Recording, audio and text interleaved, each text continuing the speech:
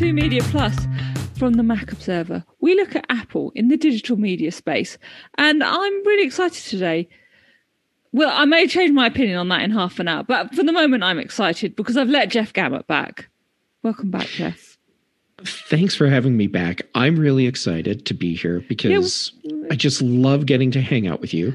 And in half an hour, I will still be able to say the same thing. I have no doubt.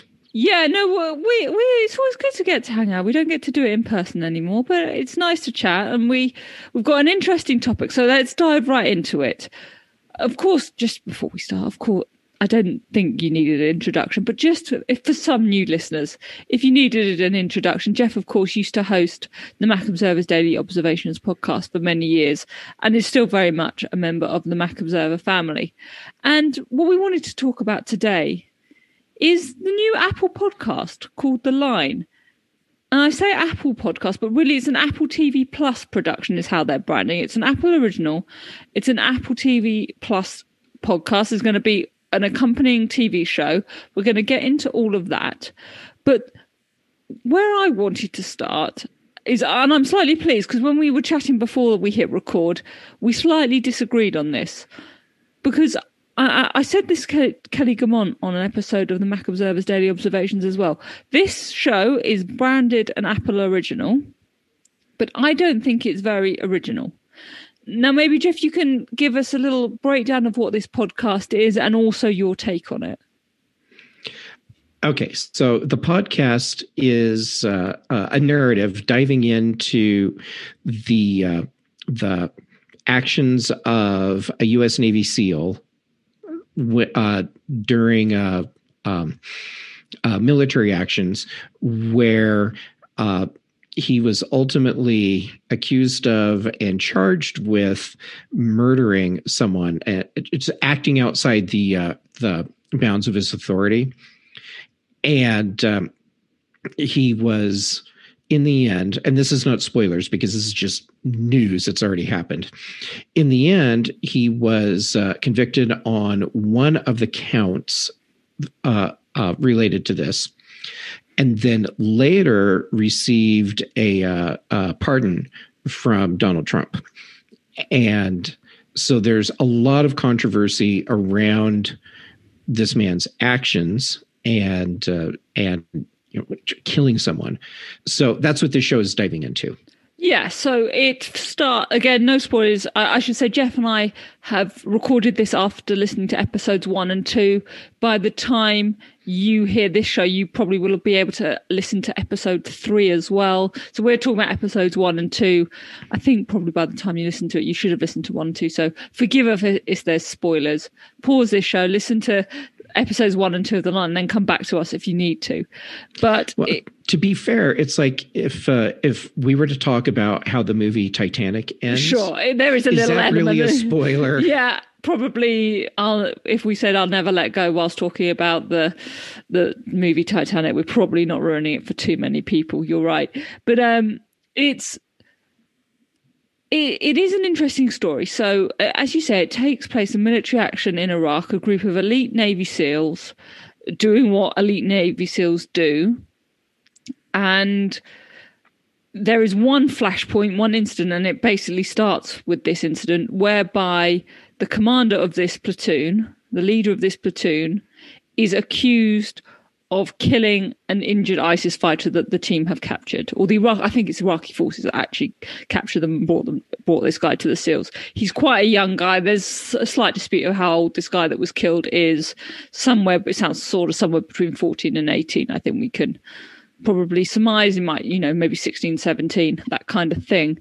It's obviously controversial for lots of reasons that we don't need to discuss on this show, but that's the flashpoint that starts this story. And as you rightly say, he is accused of various war crimes and acquitted of all of them, except the picture that they take with the corpse afterwards. The trophy photo. The trophy photo, exactly. And we start with that, and then we learn a bit more about, first of all, this commander's backstory. We also, the bit I found most interesting, despite my criticisms of it, was actually getting to know a little bit more about the Navy SEALs. You know, these guys are the elite of the elite. Episode 2, you hear about how you even get into the Navy SEALs, which just sounds the most...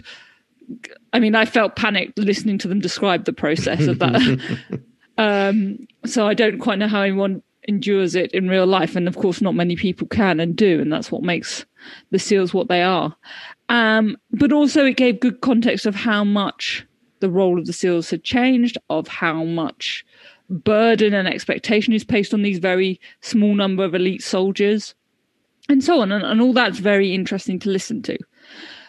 But I said this to Kelly, and I think I'm being a bit disingenuous, but by the end of episode 1, when the host, Birgitte, who is a very good host, starts the outro by going, "Next time on, I'm just waiting to go on Serial." I think I almost said it out loud. Okay. And that to me is the problem. And I know all shows like this kind of live under the shadow of Serial a bit.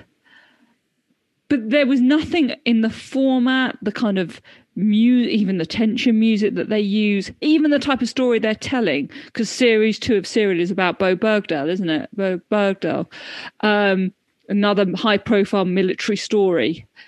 That there was nothing that was original. There was nothing wrong with this show at all that I can pick out. You're quite right when you said it's beautifully produced and the way it's put together is really good. What am I missing? Am I being really mean? No, you're not being mean. But at the same time,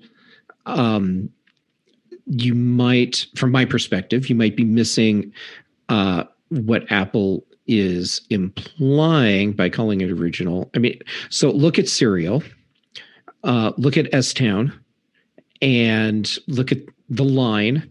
And we could throw in several other shows. There's, I mean, but we don't need to. The documentary, true crime, whatever you want to call it, genre of podcasting is well populated.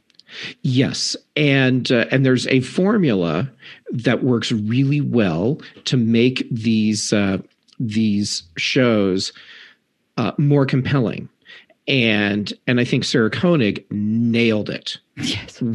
I mean, she nailed it. Someone needs to make a statue for her because... Well, someone needs to do a podcast series about how Sarah Koenig made the first, particularly the first series of Serial.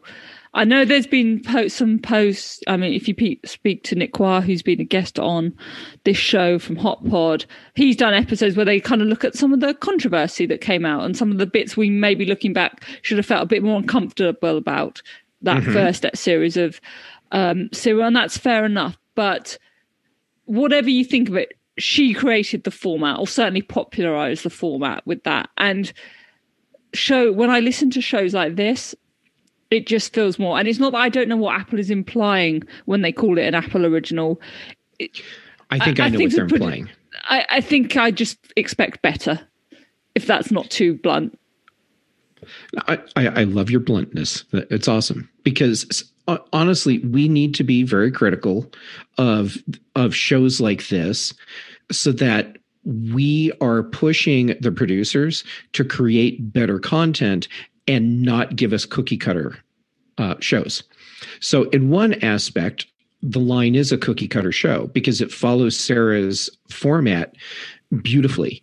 That format makes this show, to me, come across very compelling. Now, the first episode... It is compelling. I will listen to the next 4 episodes. I think the way they tell the story of the Navy SEALs and their families is interesting. The way Episode 2 is... I think a fantastic episode. Yeah. And it is so interesting. To explain a bit more what happens in episode 2.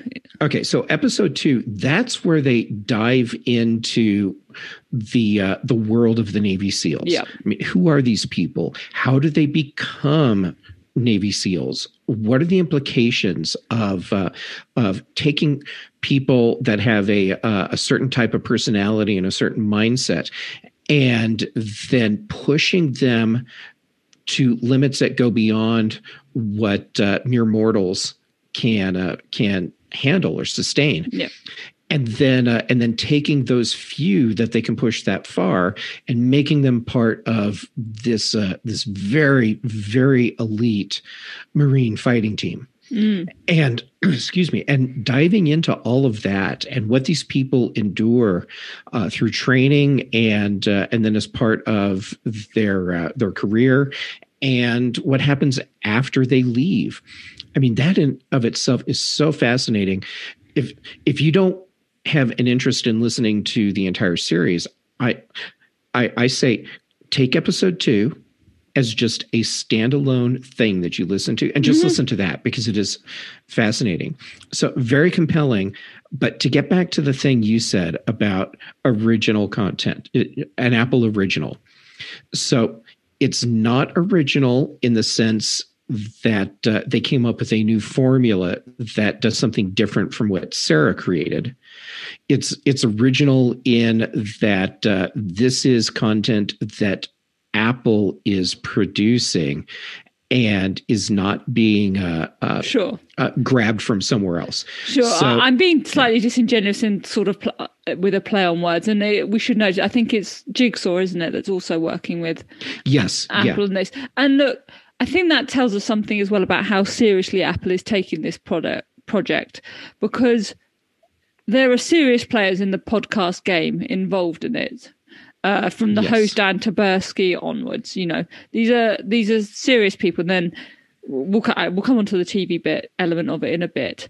But the reason why I'm sort of making a pun on the word original is because I simply don't. I was disappointed that there was nothing groundbreaking in the format. And I think your description of it as being a bit cookie cutter is right. If you and I were to draw, you know, we obviously wouldn't have the resources that they use very well in the show.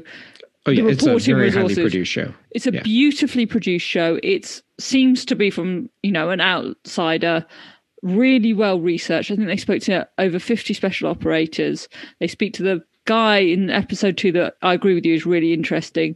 They speak to the kind of scientist, psychologist, I can't remember what trade he's in, what his expertise is, but he's basically he's an expert recruiter basically, and he has been assigned. He sort of came up with the algorithm that finds Navy SEALs, and and listening to him speak is really interesting, and to have got hold of that guy and to get him on the record is really interesting. And of course, there is an extensive interview and conversation with Eddie Gallagher, who is the SEAL at the heart of all this. So all of that is done really well. But if you and I were to sit down and storyboard a podcast about this story, we would probably have come up with the same format. I agree. And I think that's where my disappointment is. There is absolutely nothing bad in this podcast. It is, as you say, brilliantly produced, seems to be brilliantly researched. The presenting from Dan Taberski is excellent, is edited to perfection, but yeah. Okay, so now here's the problem. What would be a more compelling way to present this information in an audio only podcast? Yes. And I'm tossing that out there without having the answer. No, I don't. I think it's the right question. I also couldn't profess to have the answer. I wonder if the starting point to the answer is actually, was it a bit unoriginal? Was it a bit sort of an obvious entry point for Apple to do a kind of documentary / true crime kind of thing? Was that just quite an easy entry point? There's a high profile story. They obviously have teams capable of getting that story. They know people are intrigued by this kind of podcast. We know how popular documentary and true crime podcasts are. It was a fairly low resistance entry point, I would say, for Apple. Oh, absolutely. So on one hand, Apple picked the easy route. On the other hand, Apple picked the easy route. But that easy route is also a very compelling story. And it's something that is new enough and fresh enough that it's easy to get an audience drawn in because they're familiar with this. Yeah. I also think what they have done well with this is they're not dragging it out. It's 6 episodes. They're not very long episodes, about half an hour each, aren't they? I think they're longer than that. Maybe a little bit. But the fact that I'm matter. saying it felt like half an hour tells you, if nothing else, how quick the pace felt. It didn't feel very long. It didn't feel very laboured. So maybe it's kind of 6 hours listening time in total. Yeah. No lulls. I liked that. No, there are other shows in this genre. Yep. Where they'll have interstitial music where it goes on too long. Definitely. And this, I mean, I never felt like there was an interstitial music bit anywhere. If there was, it was done so well that I didn't even realize it. Yeah, there's background music, but there's none of the cringy cliffhanger attempts. All that stuff is done really well. Background music is done really well. It moves at a very good pace. Yes. But there were no lulls for me to catch. I guess that's where I'm going with this. Yeah. So they're about 40 minutes, the episodes. Okay. And all that's, I think that's really good as well, because you don't feel like it's a massive commitment. I just would have liked a company of Apple's not only resources, but experience in various ways in the podcasting space and commitment to the podcasting space to have done something a bit more interesting. Like, we have WNYC Studios, we have NPR, we have the BBC. Apple could do something different. They could. Excuse me. The different approach that comes to mind as I'm thinking about it, that also works really well, but would definitely come across as Apple doing a copycat thing, is My Favorite Murder. Okay. And for those of you that are not familiar with this show, it's the way you tell them, Jeff. You better explain quickly what My Favorite Murder is, otherwise we're going to have knocks on your door very soon. Probably. So it's a podcast where these 2 women who are comedians each pick a different murder case each episode, and then they tell it to each other. So they each have their own case, and the other one doesn't know what case they're going to hear. Right. And since they're comedians, there's definitely a lot of comedy to go along with this. Yes. But their format works really well because you have one person that's genuinely reacting to a story that another person is telling them. Yeah. And it works really well. So there's a fairly similar equivalent show here in the UK called Drunk Women Solving Crime. And yes, another wonderful show. Brilliant, right? 3 comedians are consistent. And again, they're sort of going through a true crime story, and they have a guest, and one of the women is telling the story of whatever this crime is. The others have to sort of navigate and guess the ending, but they're doing it whilst also having a drink or 3.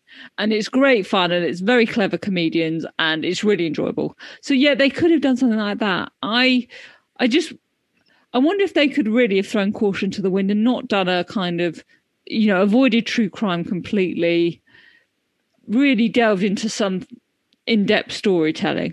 But maybe that this is just Apple dipping its toe in the water, and we will see them do more of it. I think where Apple can be original and differentiate itself is how it can do things on multi-platform and, different media platforms that it owns. So we know, for example, that this show, The Line, is going to also be related to an Apple TV Plus documentary. It's going to be a 4-part limited series directed by Jeffrey Zimbalist, and that's going to be obviously exclusive on Apple TV. It's all telling the same story, but you've now got 2 different ways of doing it. And I wonder if that is the advantage that Apple has, or will at least claim. Spotify, yes, it can pay Joe Rogan loads of money. It can pay, all sorts of people loads of money. But at the moment, it can't produce accompanying television. This whole thing that Apple's doing with The Line, I'm finding to be very fascinating. Isn't it? Oh yeah, I can't wait to see how this plays out with the television part. And one thing that I haven't heard people really talking about is how brilliant this is from a marketing standpoint, because anyone can listen to the podcast and get this very compelling, very well produced narrative over 6 episodes that really dives into the whole Gallagher thing. But if you want to watch the documentary, you need to sign up for Apple TV Plus. Yeah, you're absolutely right.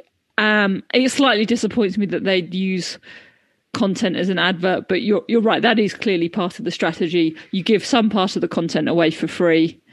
You make people pay for the whole package. It's a very common thing to do. Yep. And if you do it well, great. And in this case, if you choose not to pursue the TV show and get an Apple TV Plus subscription, you still have been given a lot of really interesting content that you didn't have to pay for. Yeah, you've been given it's a very good 6-part. Well, we assume the next 4 parts are going to maintain standards or get better. And if so, it is a worthwhile, 6 hours of your life, given that most of the things we can do at the moment involve walking and listening to podcasts in some format. It's definitely a good way to use some of that time. I don't disagree at all. What it feels to me, and I discussed this a bit with Dave Hamilton when he came on the show to discuss Calls, which I don't know if you've seen on Apple TV, but it's an audio-based TV show, if I can put it that way. It's a series of phone calls told with kind of, compelling. It is compelling. It draws you in kind of graphics and visualizations is the way to describe it, really. Mm-hmm. And again, Dave and I were picking at this. Would it have worked as a podcast? What's Apple really trying to do with this? Where does this fit into the whole picture of Apple and media? And I think the two things are not totally different, right? That you've got a TV show that you maybe think could be a podcast, but you do sort of get drawn in by reading the transcript of the conversations as well. You've got a podcast that there's going to be a TV show related to. Suddenly we're sort of getting a bit of a better picture of what the final jigsaw puzzle is going to be, aren't we? Yes. And while we both agree that this specific show is done with a cookie cutter format for the true crime format, I think Apple's actually being really smart with the way they're going about this, because they are approaching their content from, I hate to use this word, but it's also appropriate, from a holistic standpoint. Mm-hmm. Mm-hmm. And I think that is the appropriate word. Yeah, so I live in Boulder, and holistic is used in a lot of ways inappropriately here. hence my reticence to use the word. But you mean as a whole thing. It's not just about the individual product. It's about how it fits into the whole ecosystem of Apple's media offering. Yes. The other company that I see doing this really well right now is Marvel Studios. Mm-hmm. And they're doing it from an entertainment perspective, like strictly entertainment perspective. But they have movie content, they have television content, they have podcast content, both audio and video. And all of this works together to create this massive and highly successful media empire. Plus those little things called comic books. Right. Oh my God. Okay. That's funny. I completely forgot to include the print side of this. Which is the whole. But yes, I mean, where it all came from for Marvel. Right. And stashed away in the closet behind me, there are literally boxes packed with comic books. So you'd think I would have thought to I didn't like to make the point, but. Well, that's all right. Someone had to make it. I'm glad it was you. But it's. I think that's a very Apple and versus Marvel is a very interesting comparison, because these are both companies with huge resources. They are both companies. The advantage Marvel / Disney has over Apple is, of course, brand recognition. Nothing that Apple is producing, because it is original shows, as yet has any brand recognition. There's a few things that are getting there, but not much.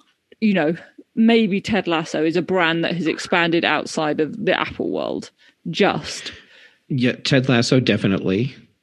I don't think... But Ted Lasso came into the Apple world from outside the Apple world. Very good point. Yes, it was the NBC Adverts Festival. Mm-hmm. And Jason Sudeikis, obviously, he came from SNL, didn't he? Yes. So, yeah, they didn't create the character of Ted Lasso. You're absolutely right. So that maybe that tells us something as well. But yeah, I do think the comparison is a good one, that these two companies kind of can go hammer and tong at creating a kind of multiverse, a multimedia world where they're offering different things. And the line is clearly, this is a very typical Apple way of doing things, isn't it, Jeff? You know, you've covered the company long enough that Apple dipping its toe into something, doing it neatly but not very expansively, is a very Apple way to approach this kind of thing. Right. And it should also concern their competitors. Okay. Because Apple has a modus operandi here, and they are following their normal blueprint for new products and services. And so what we're seeing right now is Apple has been slowly dipping into this space, and we've gotten Ted Lasso, which is clearly a runaway hit and absolutely amazing show. But then there's also things like The Morning Show, which is more controversial as far as who likes it and who doesn't. But it's a show that was up for awards as well, and is a very well done show. Awards, big serious actors. Yeah, and then you've got you've got Martin Scorsese films about to eventually, if they ever finish filming the damn thing, arrive on TV. Well. Apple snatched up Greyhound. Tom Hanks, big movie, exactly. So yes, you're right. It is following a modus operandi. So genuine question, just as we kind of bring this conversation to a close. If you were a Spotify executive and you were looking at Apple do the line, would you be worried? Absolutely. Absolutely. And the reason I would be worried is because Apple has given us a very solid track record over the years. And you can look at it from the hardware side if you want. Look what they did in the portable music player space. And that was a space where they were predicted to fail miserably. And then they moved from that into the mobile phone space and at smartphones. How's specifically. That going? It seems like Apple's doing okay. I think it's going all right with the smartphone space. Yeah. So we have just those two things right there that we can talk about, and then project out where they've gone with other things that they've done. I mean, look how app stores are viewed now. Well, you can thank Apple for that. You can. And so now you can project out from that. Where is Apple going with this entertainment venture? Who wants a watch made by Apple? Oh, right. Yeah. Yeah. There's that whole watch thing. Yeah. It turns out quite a lot of people. Oh, no one's going to buy a giant iPhone as a tablet. Yeah. It turns out that. I think that's a fair point. I think media is a different game, though. Yes, but look at who Apple hired to manage their media for them. Yes, that telegraphed out right there that Apple is out for blood, so to speak, in the entertainment space. They see themselves over time as a hardcore, serious competitor to Netflix, to Amazon, to Hulu, to HBO Max. We can go down the line. Apple wants to be a real contender in this space. I think that's right. And I've covered a sort of steady flow of very serious people with very serious CVs coming into Apple from other very serious media companies, whether they're going into Apple Music, whether they're going into TV Plus. You're absolutely right to point out the executive hires. And the point is, they didn't just happen once. They didn't just hire Jamie Ehrlich and Zach Van Amberg and let them get on with it and leave them on their own. They have consistently hired, as I say, serious people with serious CVs. And so maybe, I was going to say warning shot, but that doesn't seem appropriate when discussing the line. But maybe that is what the line is. It's just a little hint of what Apple could potentially do when it really flexes its muscles in this space. Right. And Apple has a lot of money that they can throw at winning. Yes, it turns out $2.2 trillion goes quite a long way. Yes, it does. Yes. Well, $2.2 trillion is almost the fee you get for being on this show. So thank you so much for joining me, Jeff. And I'm so glad that you invited me on. And 2.2 trillion, next time we'll have to bump it up to that since we're almost there. It just seems okay. We're doing 2 this time around. It's a real pleasure to have you back, Jeff. Where can people catch up with you and keep up with what you are working on? I'm easy to find on social media. I'm Jay Gamet on Twitter and Instagram. And just a few days ago, I was on Apple Context Machine with Brian Chaffin. Yes, I had to invite you on because I got jealous that Brian got you, so I had to have you back. Oh, that's so sweet. Thank you. I was like, no, Brian doesn't get all the Jeff time. I am pretty much a regular now on Mac Voices Live on Tuesday evenings, which is loads of fun. Kelly's on that. Kelly Gumont, she's on that a lot as well. So that's fun to get to spend time with her every week. And I'm bouncing around doing a lot of shows right now. So I'm easy to find. So keep up with Jeff on various shows. You can obviously keep up with me on this show at themacobserver.com and at Charlotte A. Henry on Twitter. Jeff, thank you so much for joining me. I look forward to you coming back on the show when Apple has released a groundbreaking new podcast and you can tell me why I'm wrong. But until then, do subscribe to the show and I'll see you next time.